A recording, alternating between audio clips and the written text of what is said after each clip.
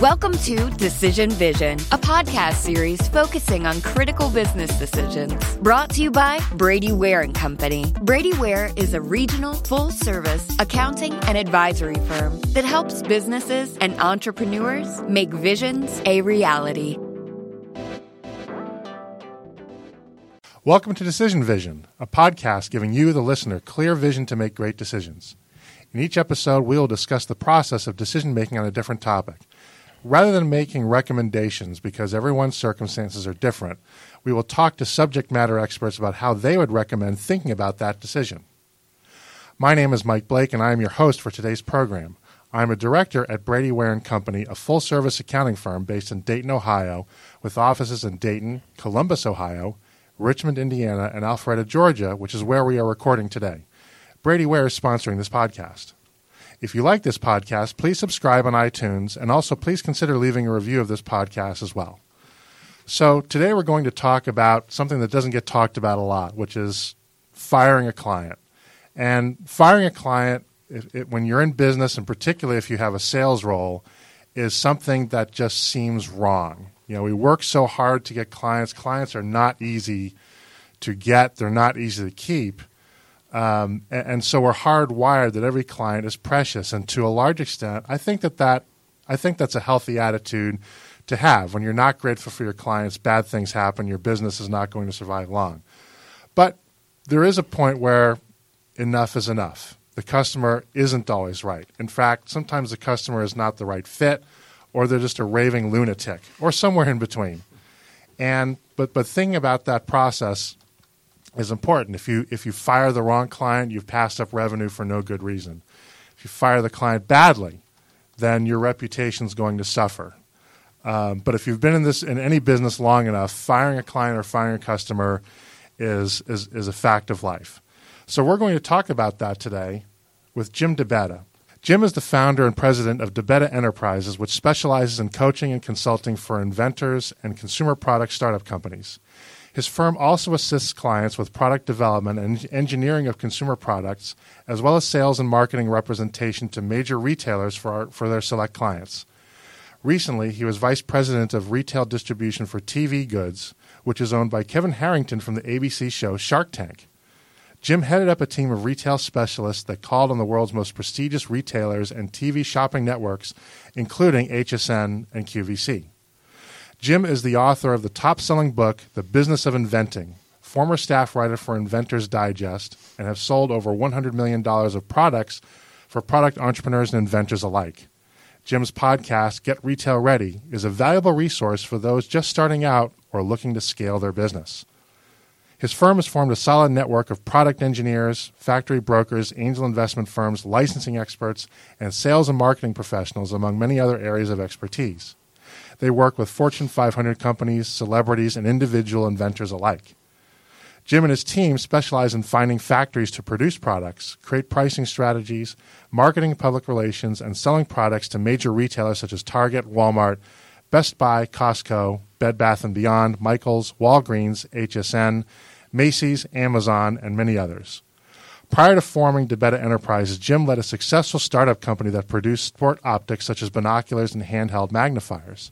He was president and chief operating officer and led the company from insignificant revenue to nearly $50 million in sales in under 8 years. We welcome Jim DeBetta to the program. Jim, thanks for showing up. Hey, thanks, Mike. Good to see you again. So it's interesting. You know, when I put this topic out there, I literally put it out on social media. I'd like somebody to come on and talk about firing clients.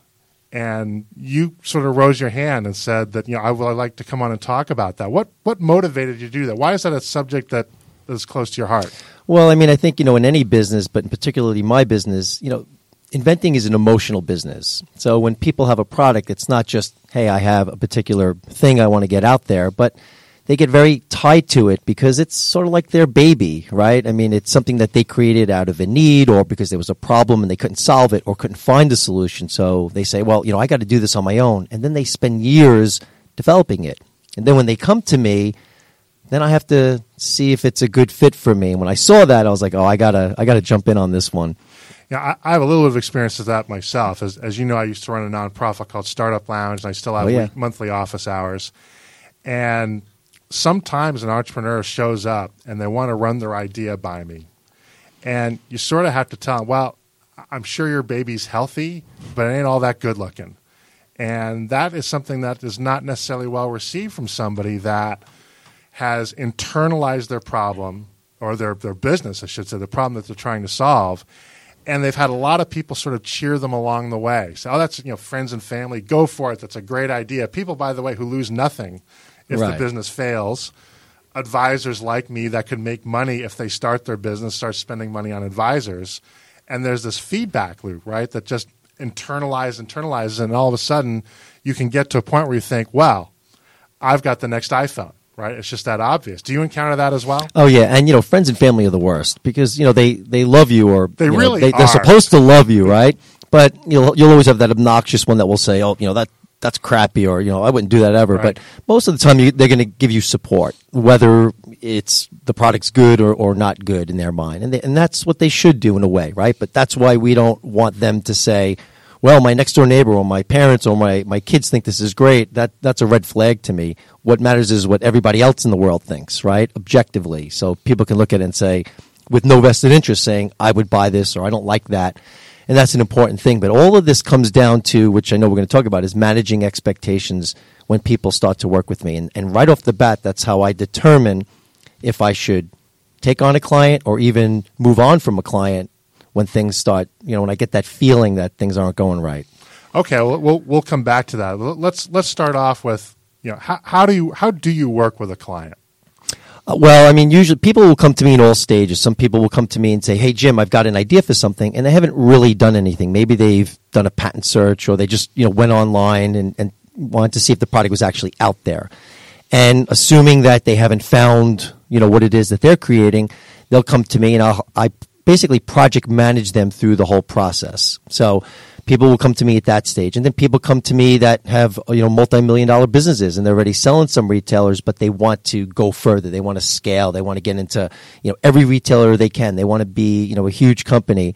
So, they come to me at all phases and stages, and they come from everywhere, from social media all over the world, from referrals, and, because the world's so digital, people can find me easily, and hence, I get a lot of lead flow and people, just reaching out because they see me out there online. And you're not hard to find. I mean, you're a pretty prolific creator of content as well, and I mean, you're always willing to give advice. And I'm sure that helps. So doing what you do, and I think I know the answer to this, but I don't want to assume. What do you think is the hardest part about working with a client in your space? What's the hardest hurdle you have to get over, the most common challenge? It's that emotional part that they all believe that their product is going to be the next $1 billion idea. And most aren't going to be $1 million ideas. And, I always say to people, it's okay to be a thousandaire, right? Like, because a lot of, no inventor that I know invents for a living. They have a day job or a night job. And, so they have a living, they live a normal life. And this is something they do on the side. They do it at their lunch break, on the weekends at, 10, 11, 12 o'clock at night. So, for them, it's a part-time thing, if that makes sense. That's really interesting. You're right. I mean, there really is no kind of modern-day Thomas Edison, right? Yeah. Maybe Steve, the late Steve Jobs, maybe he was kind of that, and he had like a whole huge corporation to sort of back that. But yeah, and maybe the late, I'm sure you're aware of him, the late Ron Popeil. He was kind of that guy, right? Yep, absolutely. By the way, I have one of those Showtime rotisserie. Doesn't everyone? I got one of those things for Christmas. The damn thing actually works. They are good. We don't make a turkey without it now. I thought I got that thing for Christmas, and I thought for sure this is going in our attic. It's never coming out again. And now I was going to fry a turkey like last year, and my son, oh, you're going to fry a turkey? Yes. I really like the rotisserie one. So, Ron, if you're listening, buddy, you got one satisfied customer down here. But you're right. Most people do this as kind of a side gig. I hadn't thought of that. So that's a really interesting. Yeah, and they have to, because when you start, like you start any business, there's, you're writing checks, but there's no money coming in. So they need to, fund the business through whatever it is that they do for a living. Very few people will, call me with an inheritance on their hands. I mean, or they'll just max out their cards. But that's another thing, too. I have to kind of temper that. If somebody says to me, Jim, I'm going to empty my 401k, I push back. I don't want to feel, because I know it's a risky business, I don't want to be the one that, sort of takes the money there and leads them down that path, they fail, and now they really have nothing. That puts a lot of pressure on you, right? Sure. It's almost that for me would create performance anxiety. If Right. somebody comes to me and says, I've just emptied out my 401k. I've leveraged the 529. My wife doesn't know any of this. Oh, and I have that too. And there's like, don't tell my wife, don't tell my husband stuff. You know, I'm like, I don't really want to start off this way. I always say, like, don't tell me. If it's something you don't think I want to hear, don't even bring it up. Just, you know. That's right. It's a scary thing how people, because they get so emotionally attached, they will do just about anything to, you know, to fund it or come up with money for it. And that's a scary notion sometimes. So it sounds like part of your job, and I find this in mine too, is sometimes you have to be kind of an amateur therapist. You do. I mean, and again, a lot of it comes down to just calming people down. They call me up, Jim, you know, I've got this thing. It's awesome. I'm so excited. And, you know, I've been doing this and I've been doing that. And you have to get them on the phone. You know, you have to say, all right, look, it's a business. It's like any other business. It's risky. And I have to almost scare them away.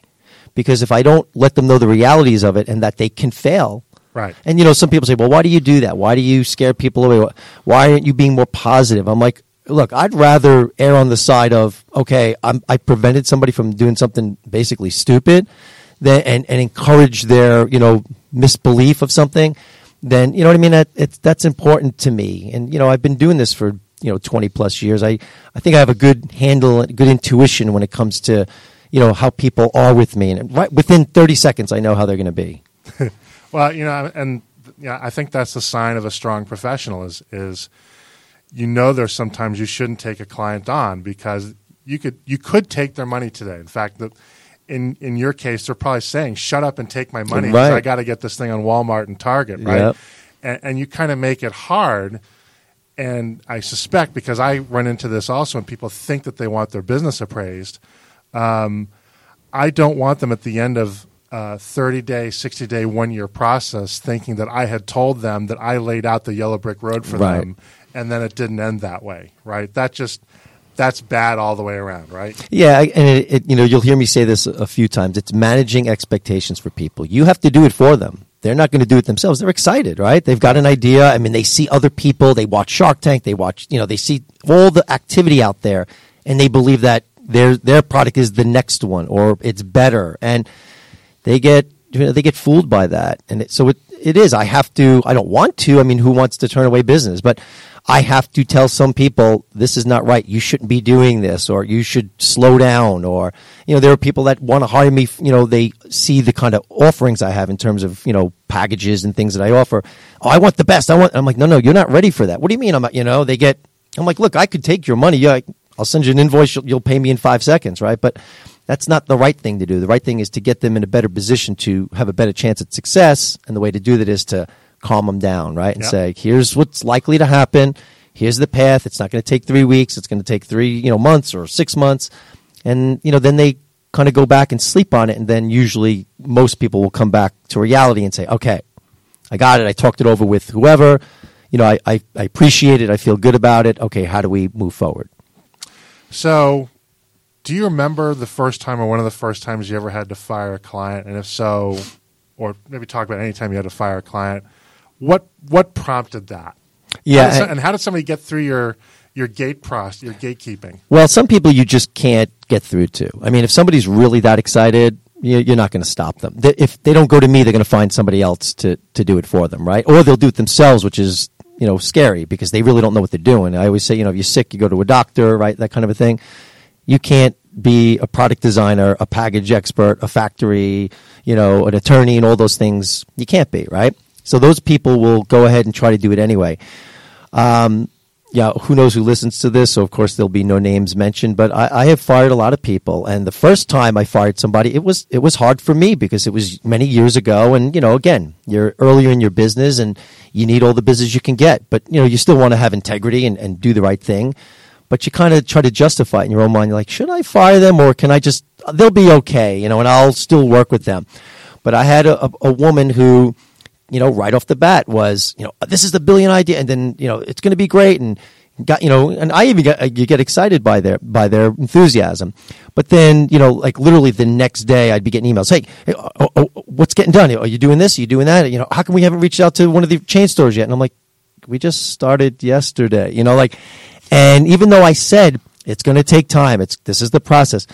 I couldn't calm this person down ever, and it would drove me crazy. I mean, then they get mad because you're not, performing, even though you have it in writing saying this is what it's going to take, and you have a phone call. This is what it's going to take.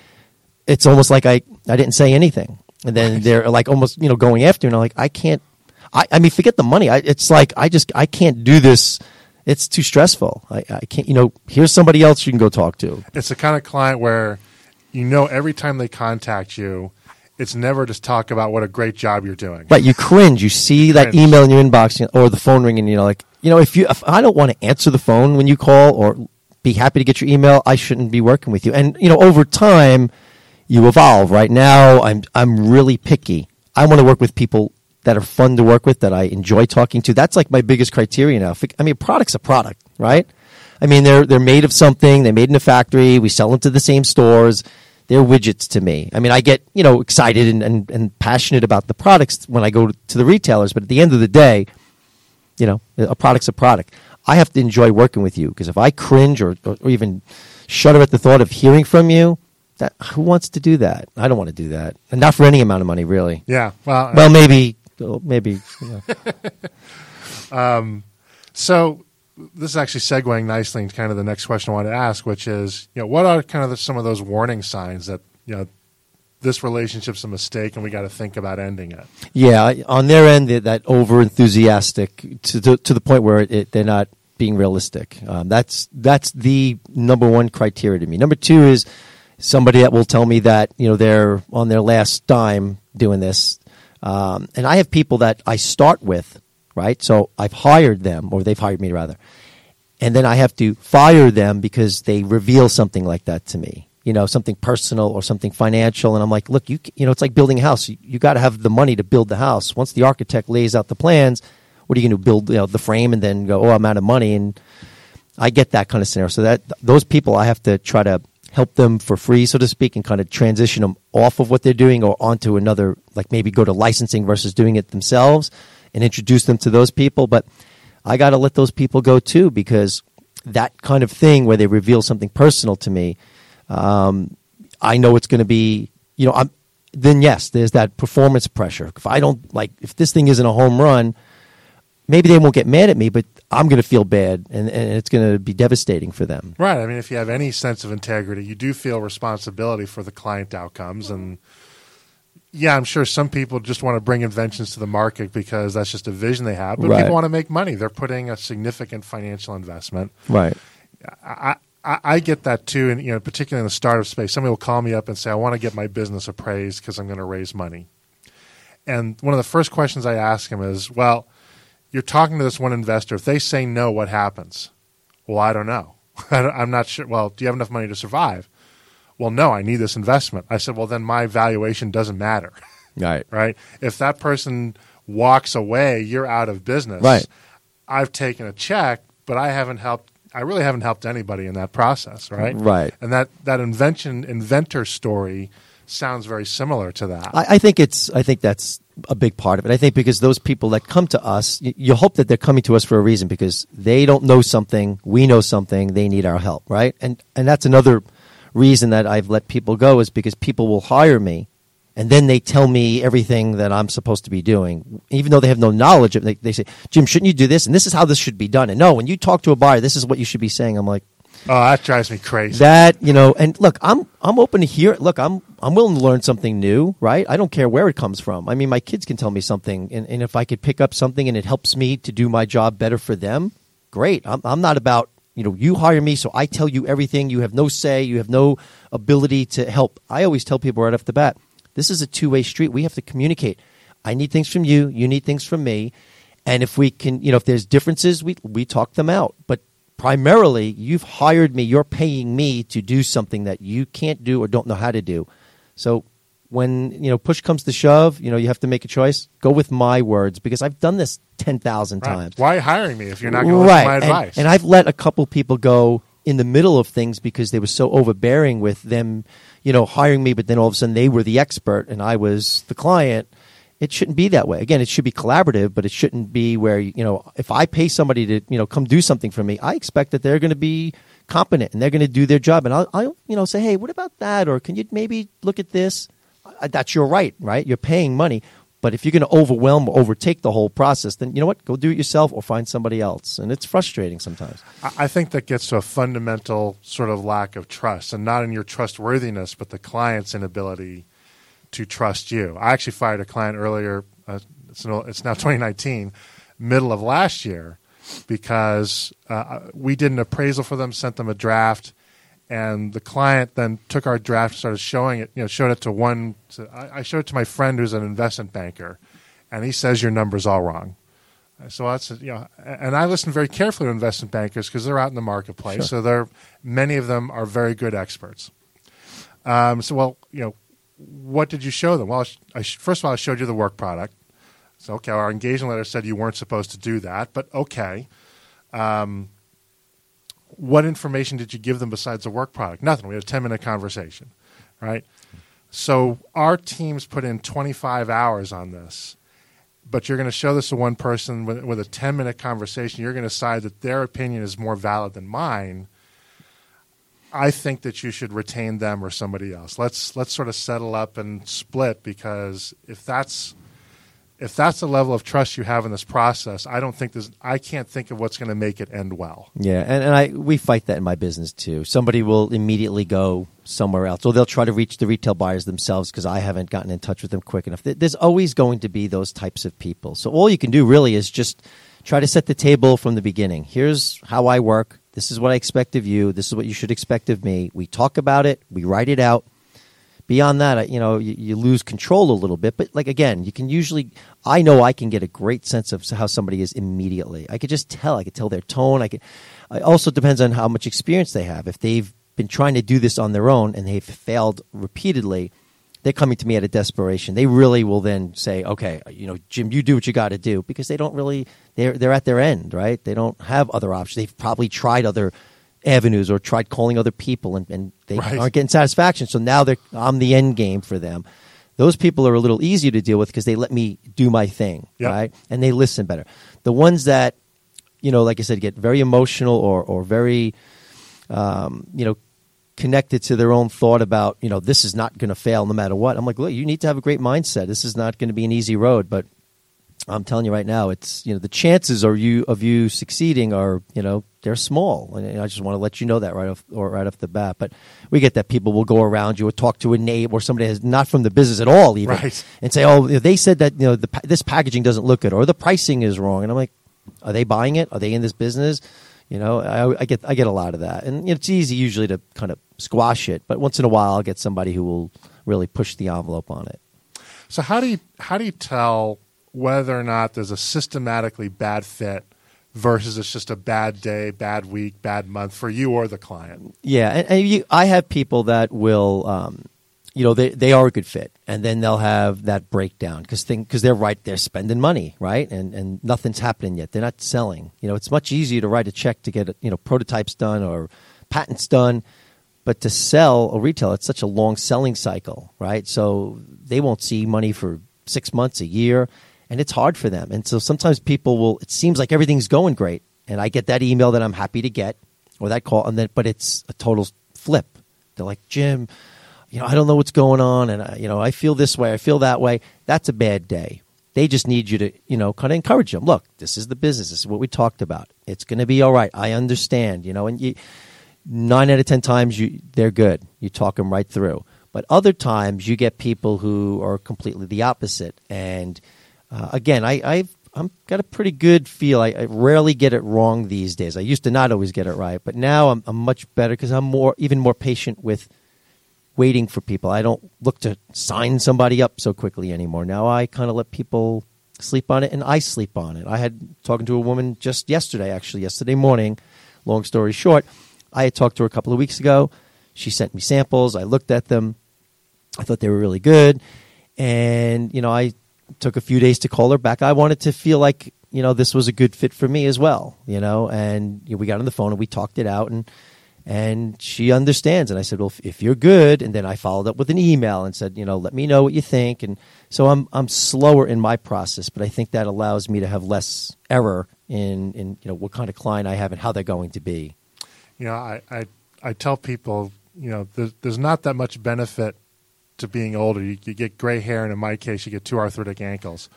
But the positive side of that is wisdom, right? Yes. And realizing that the value of a deep breath, the value of sleeping on things, the value that you don't have to respond to everything right in the moment, because that leads to a bad decision more often than not. And I'm not that way. I'm more the impulsive type. It's hard for me to sit back and wait. Yeah. I'm not afraid to lose anything. There's always business. There will always be. As long as there are inventors, I'll be in business. I never worry about that anymore. Okay. But it's still my nature to want to respond quickly. But I have to actually stop myself and find something else to do. Otherwise, I will be reactive too quickly. Yeah. I mean, you'd love to just sort of resolve it, get it off your plate, not have to worry about it, right? But that's just growth. That's the benefit we get for the gray hair. Do you have a preferred kind of method for firing a client? In other words, there's a passive way to fire a client, which is basically raise your rates, and then they don't want to work with you anymore. Or there's the it's not me, it's you conversation, even though in your mind you're saying it's not you, it's not me, it's you.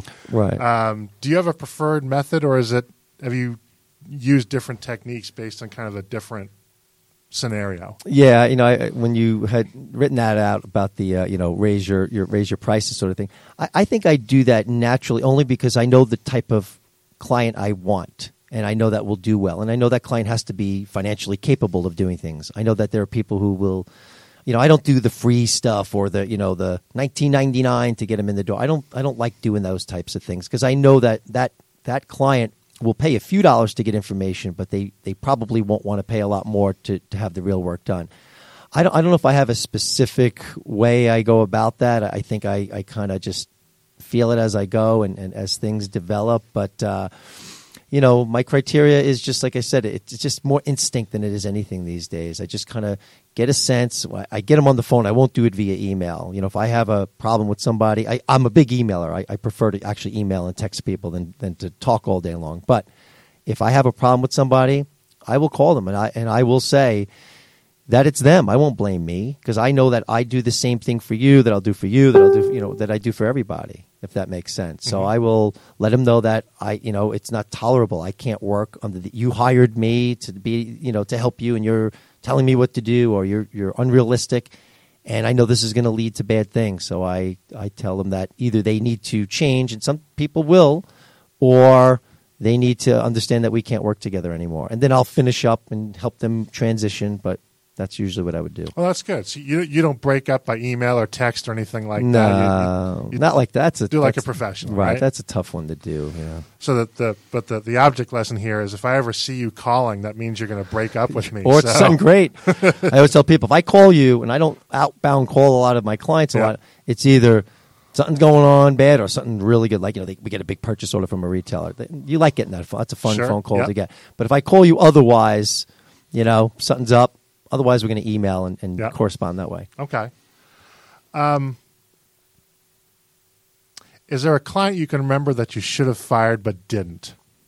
There's probably a bunch that I probably should have. And again, those were the early days when I tried to hang on because not only because not necessarily I really needed to, but I felt like I could. I tried to, like I said, with age comes wisdom. Now I know that I don't want to wake up tomorrow feeling stressed. I don't want to go through a month of stress before I let somebody go. If I feel like the tension, and I know it's because it's not me, even if I'm wrong, I'm still going to let them go. I've found that I cannot think of a time where I've ultimately regretted either firing a client or turning one away. But I can tell you for sure the clients that I've regretted taking on or not firing. Yeah, I agree. I think you remember the if you will, the mistakes more than because we don't know what would have happened with that the other way, right? But when we keep ones that are difficult, you still try to see it through though, right? I almost try to ignore how they get, and I just say, just let me do my thing, Right. And if they want, then if I just keep going on and they don't like what I'm doing, they're going to fire me, right? So I almost kind of put it on them. I'm like, I'm going to keep doing what I'm doing. And well, you think they'll fire you, right? But some don't. Yeah, you're right. But then it winds up working out because then they see what they hired me for. Yeah. Right? At the end of the day, at the end of the road, look, it worked, or you got your product developed, or hey, you're selling it on whatever website, or then they're happy and they're appreciative later on. So that's interesting. So I think there's sort of a lesson there. It seems to me like you know pretty early on if it's a bad fit. It doesn't sort of sneak up on you necessarily. It's not like the boiling frog, for example. Right. It sounds like you know pretty early on. Yes, almost every time I know right away. Really? Very quickly. Because Interesting. again, and I think that's a lot of it's just instinct and experience. I've done it a million times. I just know there's only certain ways people can be. It's Yeah. not like there's 1,000 different ways people are going to act. There's just really a handful. When I see those that are red flags to me, I know. And like I said again before there's a hire or fire, I know how people are going to be. If I can't manage their expectations immediately, I know that I shouldn't even begin working with them. Never mind having to fire them, so to speak. Because it's not going to get better. It's not. And I know it's not going to be. The more ingrained you get, it's just going to be more entrenched, right? Yeah, and I don't want that. Okay. No. Has a client ever talked you out of firing them? You're all set. You're going to fire them, but then they said, "No, I really want to stick it. Please, Jim, you're so great. I promise I'll be better." I don't know if I've had that. I Okay. think it's either it's cut or dry. Okay. I've had a few people where I've kind of told them they need to calm down. It wasn't like you're getting. I guess it's like the warning, right? Like you need to chill out. You need to do this. You need to do that, or you're not communicating well, or you're going and trying to email a buyer when I told you do not do.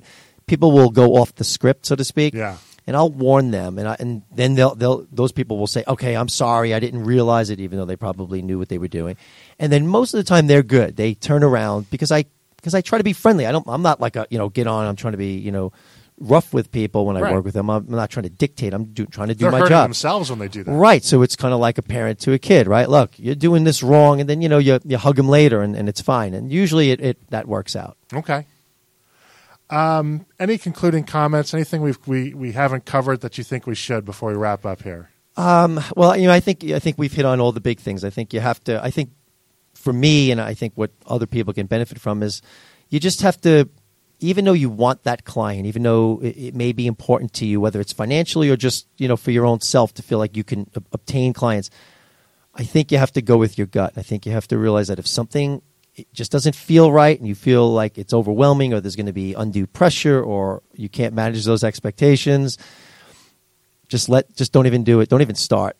I'm just, I know it's easy to say because, I've been doing this and I have an established business, but if I could look back at my younger self and do certain things over, I would probably have been a little more patient with the hire so I didn't have to worry about the fire.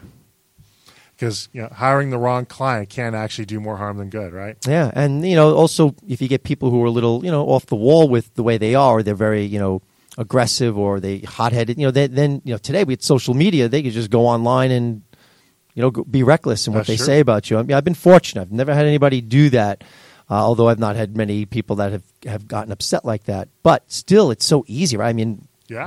Someone could just come out here, this podcast, blah, blah, blah. This, people could do whatever they like. You could walk out of here and accuse me of a federal crime. Before I even get to my car, right? Absolutely. And that's scary. So you have to also be cognizant of that if you feel like that person's going to be that kind of person or they're, I have people call me up and they say, Jim, and they tell me how confrontational they are with other things in their life. And I'm like, yikes, is that the kind of person I want to even work with? If things go south, maybe they're going to, if they're telling me what they're doing to other people, maybe they're going to do that to me. So. Sorry I was late. I got a ticket for road rage at my first meeting. Right, Not a good sign. Yeah, well, I'll call you back tomorrow. We'll see if we can work together, So, this has been great. I want to make sure people know how to find you so if they want to learn more about this or what you actually do for a living. Right. How do they find you? Well, can you hide any more these days? I mean, I've tried, man. You can't. No, not today. We push too much out there to be. I would say social media is the best way.